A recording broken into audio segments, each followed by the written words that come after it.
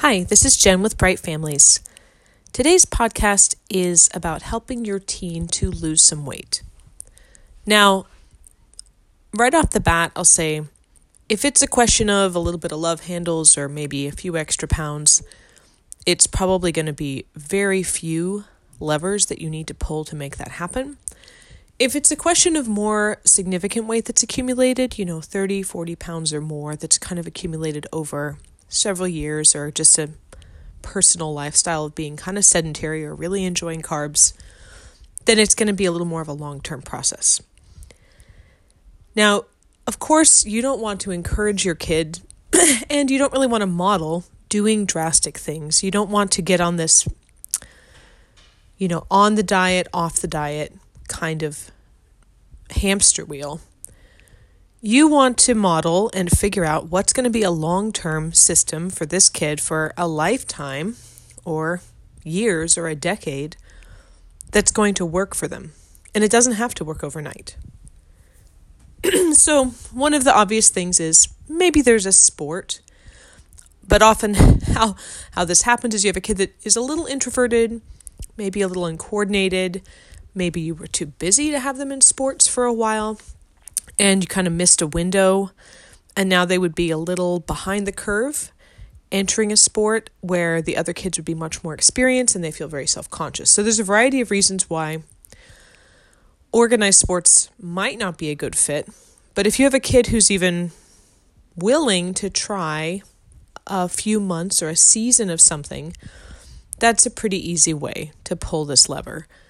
Maybe it's a little bit of community basketball. Maybe it's a season of swim team or track. So if you have a kid that is basically okay at fitness, but you feel like they need a little bit more of a challenge, or they just need something to fill the time that's not going to be reading or video games or whatever sedentary thing they're normally doing, then by all means, figure out how to get them into a sport. But for some kids, the pressure of the sport outweighs the camaraderie. And so it's not as fun as you would hope. For those kids, something like a gym membership where they can go swimming or lift weights or do something where it's just themselves, maybe hiking, maybe walking the dog, maybe taking bike rides.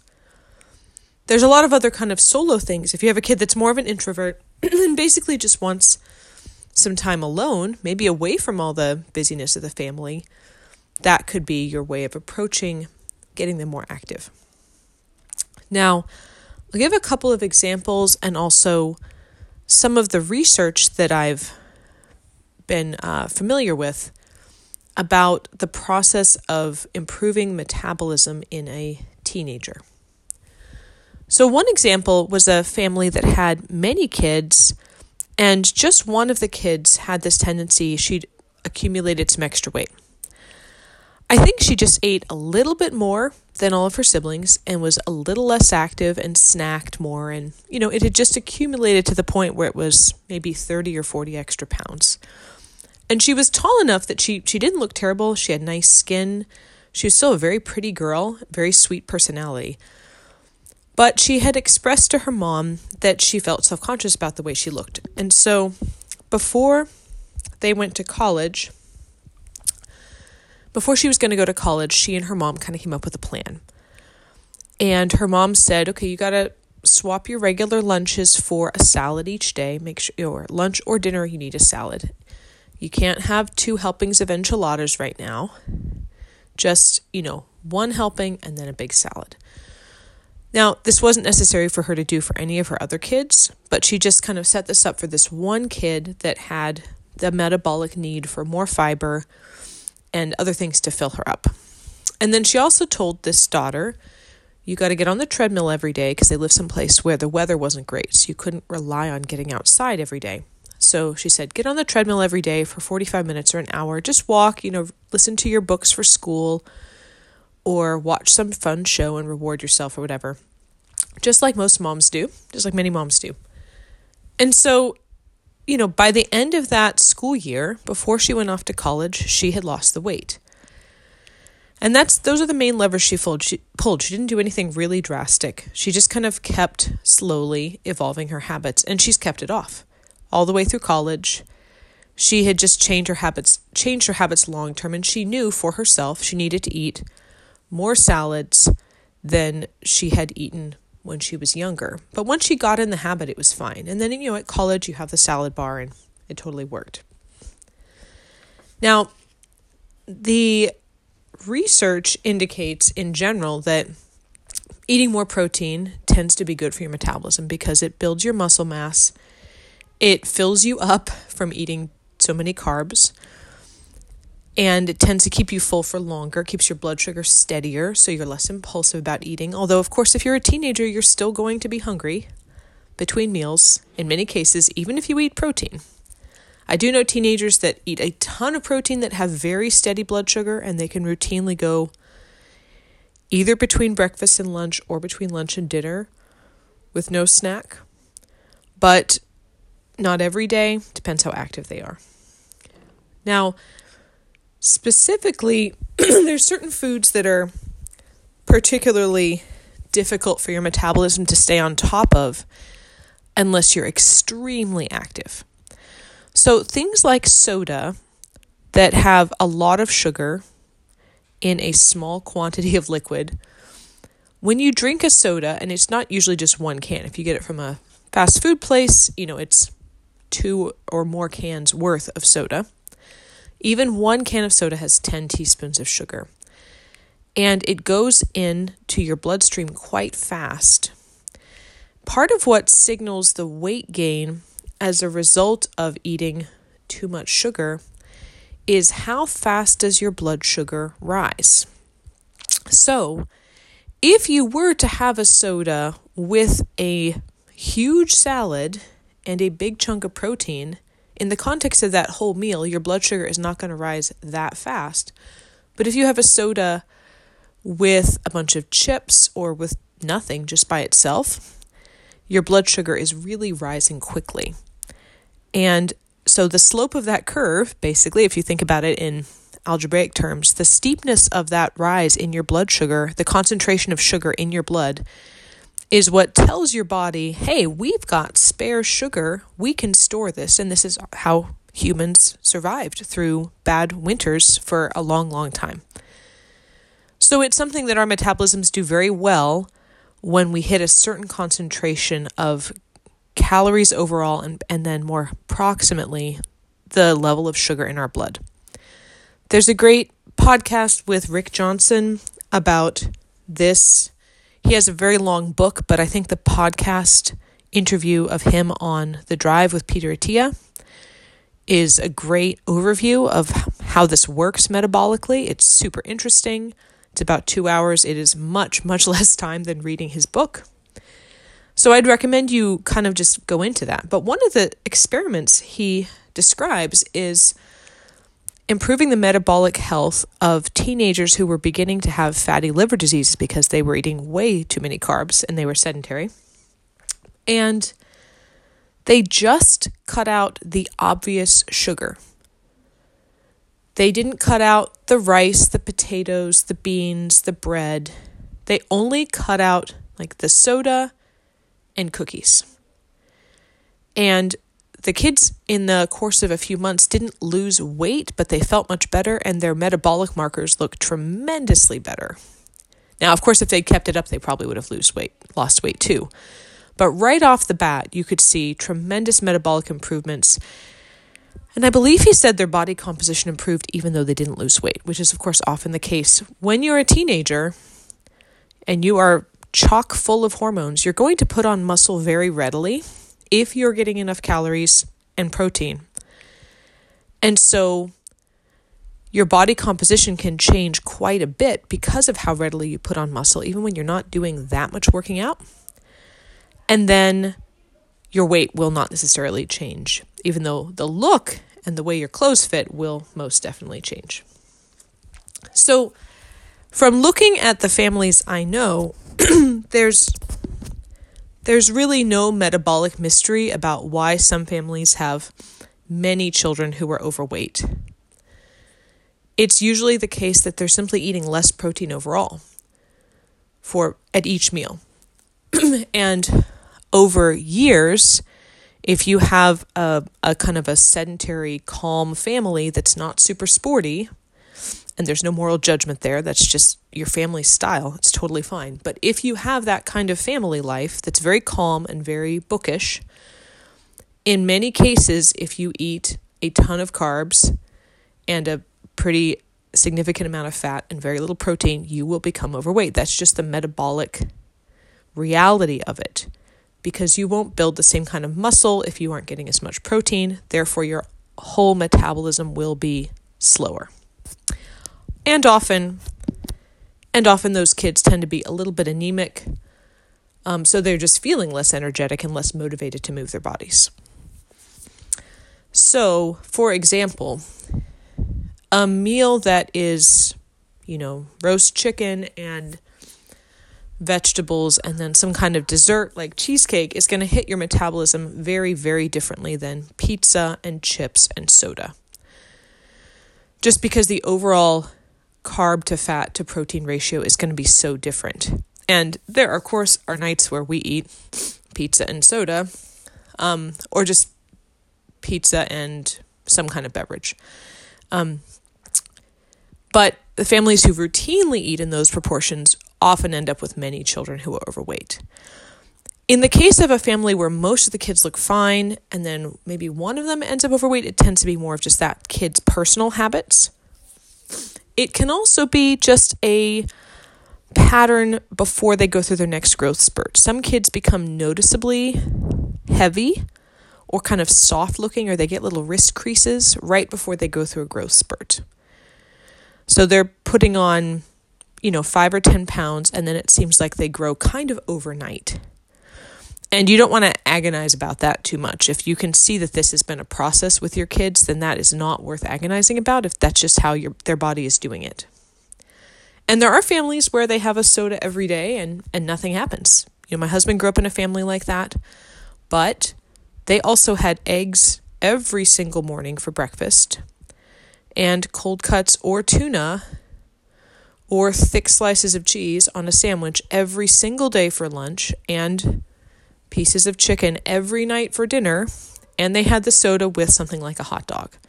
So they have pretty fast metabolisms genetically, and also if you look at the overall protein to carb to fat ratio, it makes sense why one soda a day in the context of plenty of protein overall would not be a metabolism wrecker for anyone in the family.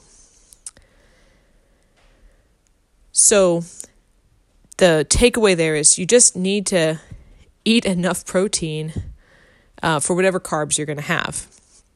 And soda is a hard thing to regulate with families, so that's another reason moms don't buy it. Same with juice. It's just easy. It spikes your blood sugar quickly. So if you have a kid who's going to have that tendency to put on weight, then you're, going to want to skip it or just only buy it occasionally. But the other thing is just really look at the proportions of carbs, protein, and fat. Sometimes you don't need to change what your kid's eating. You just need to change the proportions. So 2 eggs and 1 piece of toast can be very different from 1 egg and 2 pieces of toast. If you have a kid that is not lean and they're already kind of carb sensitive because they're just a little overweight or they're kind of sedentary, 2 eggs and 1 piece of toast is going to be way better than 1 egg and 2 pieces of toast. It's going to keep their blood sugar steady longer. You can start or finish a meal with salad or veggie snacks.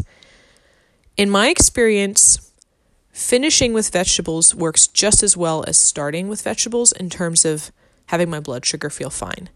I think there's a good case to be made that starting with vegetables is better. I think if you look at the people's blood sugar meters, it looks better. But in terms of how I feel, it seems about the same. Particularly if I'm very hungry before a meal, I'm going to sit down and eat 1 serving of whatever it is that I'm very hungry for, and I'm going to totally enjoy it, the enchiladas or whatever. And then it's only been 5 or 10 minutes because I ate it kind of fast, but I'm still feeling kind of munchy, but I'm not truly hungry. That's a great place to have a salad, partly to just get you to that 20-minute mark where you really sense how full you are and to finish filling you up on all that fiber. But either way, it could also just be a carrot. You could say, hey, why don't you have a carrot before you sit down for dinner? Or, in general, just having vegetables for snacks is good in that sense. And, if you're going to have it with dip or whatever, that's fine if that helps them eat the carrot. I don't think there is any logical case to limit potatoes, root vegetables, whole fruit, because of their carb content. I have never met a person who could honestly say that that's how they gained their weight. They're not easy foods to binge on to the extent that you could put on weight with those foods. If you have a kid with a truly, truly dysregulated metabolism, extremely overweight, there could be a case for limiting those things. But in most cases, that is not the problem. It's other things. It's the chips and the potato chips and the highly rewarding foods that it is easy to eat too much of. There's things like smoothies that I think for some kids need to be moderated, depending on how you make your smoothies, but it's still kind of like real fruit. It's definitely different than soda because there is the fiber kind of, ground up in the smoothie. Juice, I'd say, we've gone through phases where we have juice around the house. Mostly we don't. We often mix it half, dilute it by half, or pour it over a lot of ice. It can be very good for hydrating kids over the summer. So I don't want to be the person that says, don't ever get juice. I think juice has its place. But again, if you have a kid that has a sweet tooth, they're going to eat much more than their fair share when you're not looking. Rice and pasta, same thing. These are not bad foods in themselves at all. We need the carbs, but some kids will eat those and never eat the protein, right? Some kids will eat a bowl of rice and never touch the chicken. So then the proportions start to be off. Now, for a 5 or 6-year-old that's going through some kind of picky eater phase, this is often not a big deal.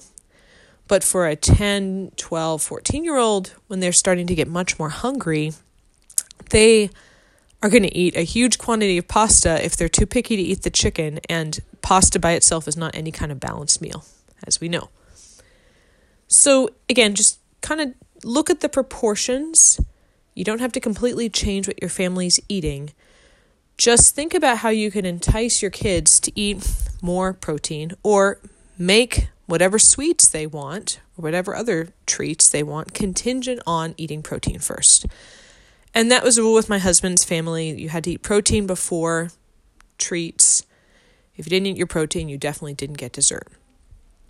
And for a teenager, you could just talk to them about proportions or sign them up for a class like mine or put them on some websites or something that talk about proportions so they can see, oh, I don't have to not eat pasta. I just have to eat a big piece of chicken and maybe a little less pasta than I would have picked.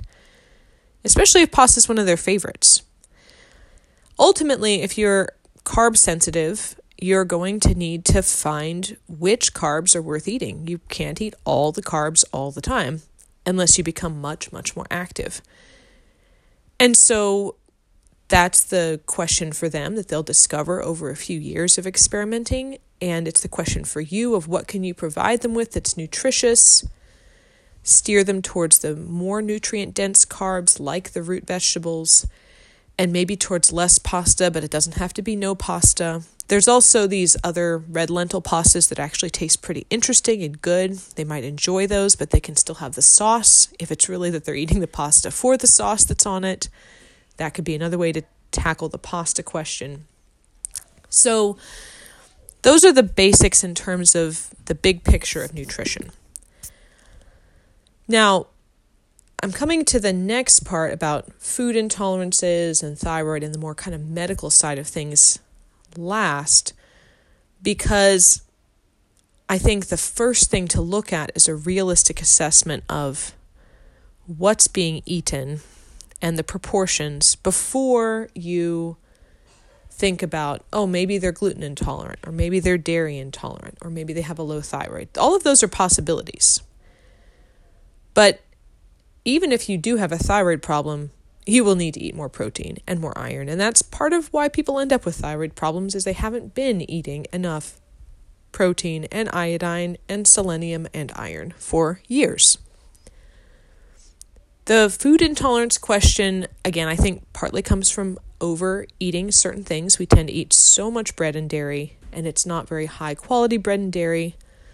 Also, most people are not going to make the enzymes to digest dairy for their entire lives. Just, that's what the research indicates. That's how humans seem to be designed, to not be dairy eating machines for the duration of their life.